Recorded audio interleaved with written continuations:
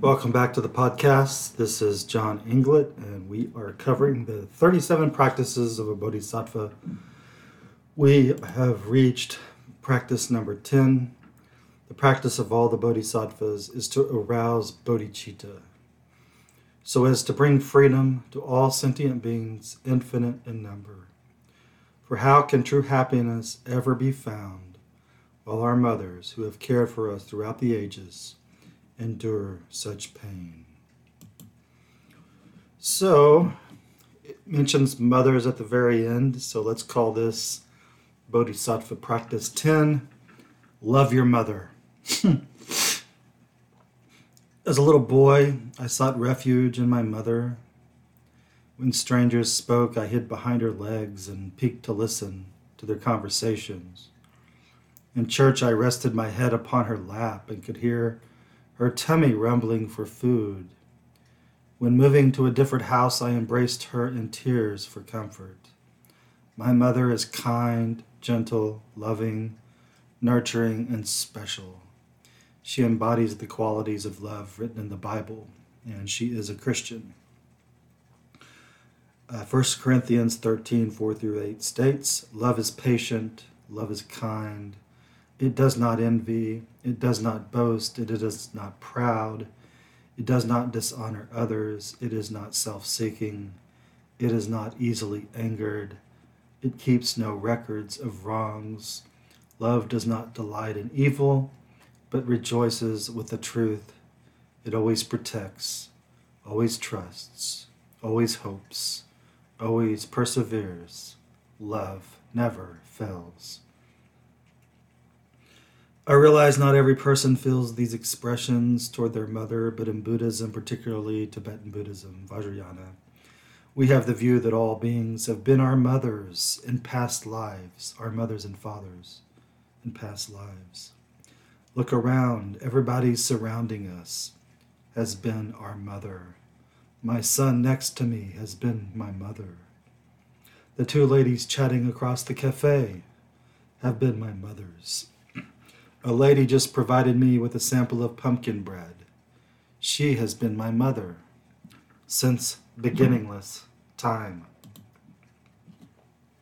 We should always think this way. When I see a beautiful woman, instead of lusting, I think, "You have been my mother."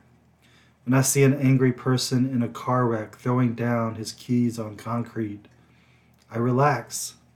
He has been my kind parent in another lifetime. When a bird decides to leave a gift on my windshield, I thank my mother. All animals, too, are our mothers or kind parents, our kind mother. I realize it's sounding a little bit like Psycho, the movie, where Norman Bates becomes his mother. We're not talking about that. The Dalai Lama and the 17th Karmapa speak often about this concept. Our ultimate mother is Mother Earth. The Dalai Lama states, human use, population, and technology have reached that certain stage where Mother Earth no longer accepts our presence with silence. The 17th Karmapa describes interdependence as a link of motherhood to all beings on this earth. He says, regardless of whether one believes in reincarnation or not, one can suppose that all living beings are like mothers to us. The food that appears in front of us at dinner was grown, packaged, and prepared by people we probably do not know. The clothes we are wearing were produced by people we probably will never meet. Yet we are benefiting from their hopes, dreams, and labor. Plants, animals, and raw materials have all been used to provide us these things. This is the interdependence that characterizes life. No one thing exists by itself alone, or can survive alone. We are all part of one world ecology, and the world is extremely compassionate to us. Are we avoiding our loving mother and not returning our love to her? I'm not speaking only of the earth, but every human being. By thinking of the entire world as a representation of mother qualities, we also can generate these characteristics within ourselves.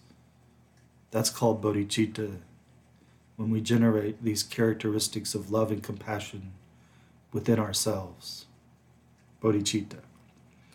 We should ask questions and imbue the answers with the verses from the Bible, from the Dalai Lama, from the 17th Karmapa, and from our kind mothers. How do we nurture each other fully? How do we protect all beings from harm? How do we inspire those beings that have lost their paths? How do we feed not only our children, but also our enemies' children?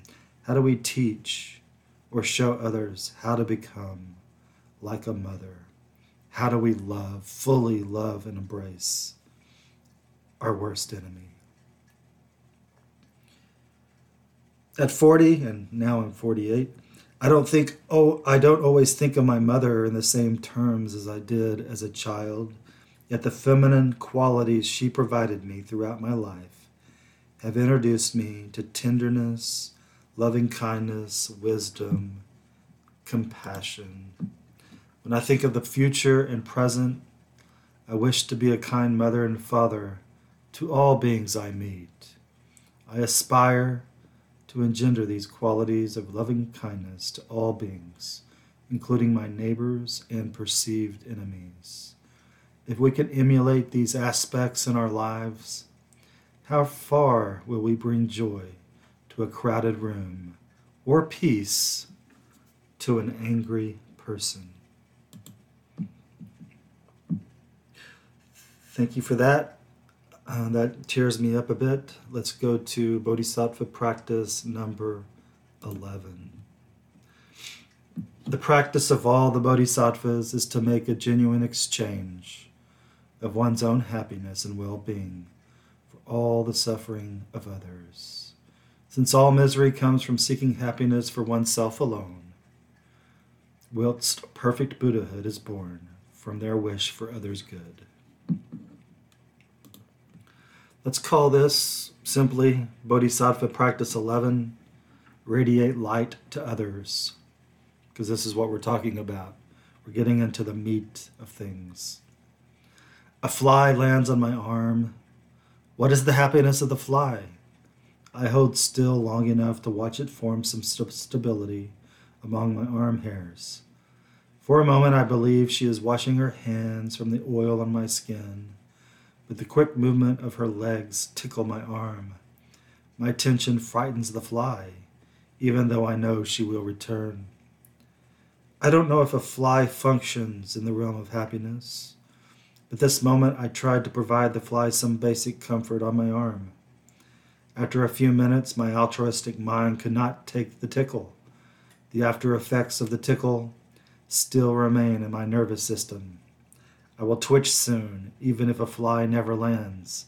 I am consumed by my need for comfort or happiness. Beyond the fly, I met a man who lived a gloomy life during the holidays. Though an American citizen, his family lived in Europe, who likes to spend the holidays alone. At the cafe, he stared out the window, consumed with depression and loneliness. His inability to pursue his happiness stifled his entire body from performing regular tasks, like taking a shower, brushing teeth, and working. Months later, he arrived at the cafe with a new car. Still, he was not happy. I asked him, "Why are you not happy? Your car is beautiful." He replied, "I cannot afford the payments." We perpetuate our own gloom. We are an excellent species to obsess upon one's own happiness to the point of losing our balance. I do not mean we should not take care of ourselves. We should have balance. I like to use the story of Jesus and Buddha. Before Jesus preached or taught the good news to his disciples, he first had to conquer himself. So he lived in the wilderness for 40 days and 40 nights as a journey or rites of passage. After he found his mission, he returned to the community, and I stress the word community here, to create disciples of men and women, to spread the gospel. Likewise, Buddha spent many years looking for himself, ridding himself of himself, and finally realizing the problem of living an ascetic life through starvation. He found the middle way. He returned to the community, a Buddha, and taught the middle path between extremes of eternalism and nihilism. He returned to his family, his friends, his community. Denying oneself to serve others is practical once we have a proper and healthy understanding of our nature. That's step one. Then, with altruistic thoughts, we can work for others' happiness. I became a teacher for this very reason, to provide students happiness and an education. I never entered the classroom thinking, I gave a great lecture today. I am amazing. I walk into the classroom thinking about my students and how I can open their hearts to education and happiness. When they leave the class, I think about what they have learned and what lesson will take them to the next logical step in their educational journey. Before teaching, I consumed myself with my own writing and self-imposed suffering. I realized that I could easily achieve a doctorate degree in any area, but the classroom itself provided a practical opportunity to effect change in others. When I receive personal cards from students, I do not feel praised. I feel honored that I have contributed joy in their lives. That's all. Nothing else but serving others while remaining healthy in the process. We don't have to teach to accomplish altruism. A friend finds flowers on the roadside and brings them to work. Giving a flower to another person will make their day pass beautifully. Flowers don't have to just be romantic inclinations. Another element of happiness is thinking about the suffering of others. Do we ever hear people say, you don't have a clue how I feel right now? That's said a lot. This line is used on television shows quite often. We have the opportunity, though, to find out how others feel. We can practice Tonglen meditation by exchanging ourselves for the other, or do something more dramatic.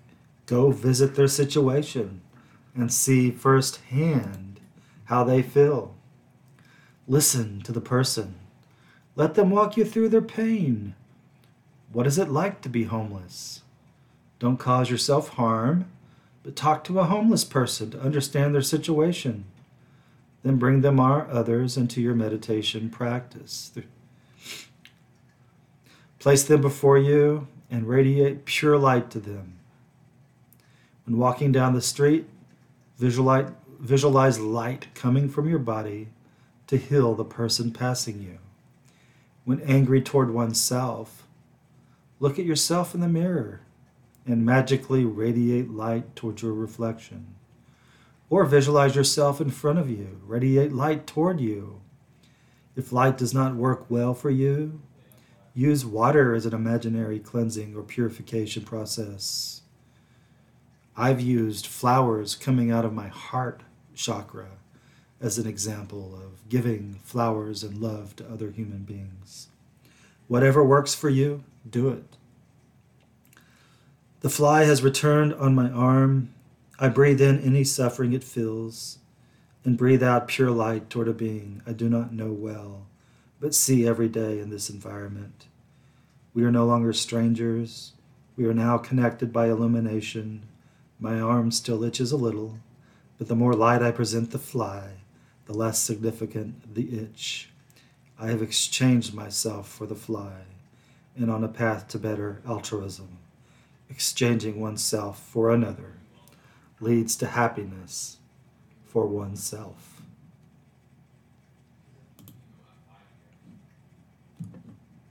Okay, we have time for one more for this particular podcast. So let's go to Bodhisattva Practice 12. 12. Even if others in the grips of great desire should steal or encourage others to take away all the wealth that I possess, to dedicate to them entirely my body, possession, and all my merits, from the past, present, and future. This is the practice of all the bodhisattvas. I call this Bodhisattva Practice 12, Let the Vultures Eat Your Dead Body. The next 6 Bodhisattva practices focus specifically on the same result, exchanging oneself for the other, or Tonglen. I cover this idea in my recent piece, Radiating Light to Others, so my comments here and in the next 5 entries will attempt to expand upon this theme. When we die, we accumulate nothing in the bardo or in rebirth. As the saying goes, those with the most toys win nothing. Therefore, we should practice this attitude now.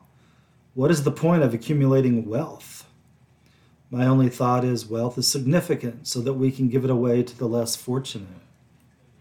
I am not spiritually advanced whatsoever. However, I met a Chinese lady who commented on my mala beads, which I use to count mantras.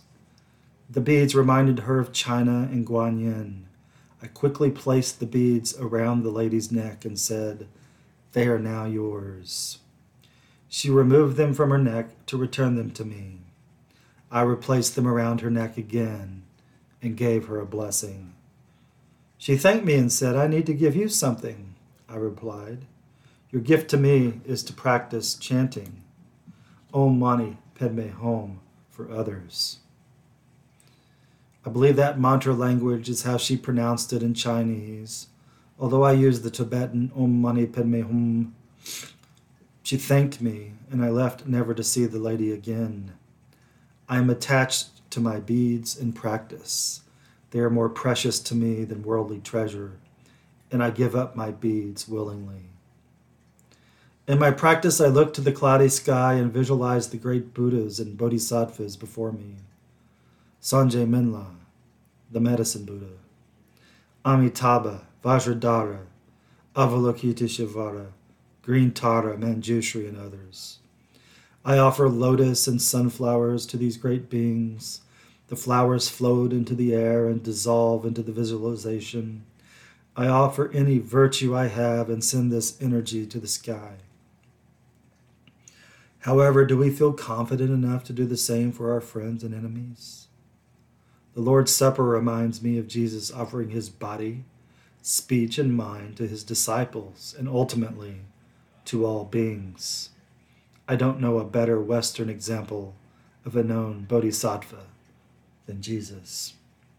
I pay homage to Jesus and his virtuous messages. Jesus says as his disciples eat the bread, "Take and eat. This is my body." Jesus says as his disciples take the wine, "Drink from it, all of you. This is the blood of the covenant, which is poured out for many for the forgiveness of sins." Only bodhisattvas can offer their physical bodies to others, for they know the body is merely a corpse, and consciousness, or if Christian among the other religions, soul, continues on to its next or final destination. In Tibet, the traditional burial is to allow the vultures to eat the corpse in the open air. As Westerners, we may view this as cruel, but it's also called conservation, in my opinion. The vultures receive food, the body is allowed to become like a bodhisattva, and the bones left of the human being can be used as instruments, such as the konglen or a bone trumpet. What a great honor to know that your bones are being used in Dharma practices. In the United States, we pollute the ground with chemicals to preserve our bodies for an extensive period of time before these bodies finally decay. What are we holding on to? A resurrection of a dead corpse? Folks, it ain't happening. Even if one is Christian and thinks one's disintegrated body, eaten by maggots, will rise from a cemetery. It's better if we allow our dead corpse to be eaten by vultures. We have then cured one environmental issue. Impermanence is a positive message. Nothing belongs to us. Are we willing to allow a stranger without a home to spend the night in our house or live for a few months until they have received an appropriate education? In the U.S., we have this die-hard individualism. We must take care of ourselves. We are Americans. We are individuals. With that mindset, we will never be able to offer our possessions, body, speech, mind, and virtue to those who need a little lift. May the ripening of negative karma end by us offering our body, speech, and mind to all sentient beings needing us, even if it's just in our imagination. We will stop there for this particular podcast and continue on the next one. Thanks for listening.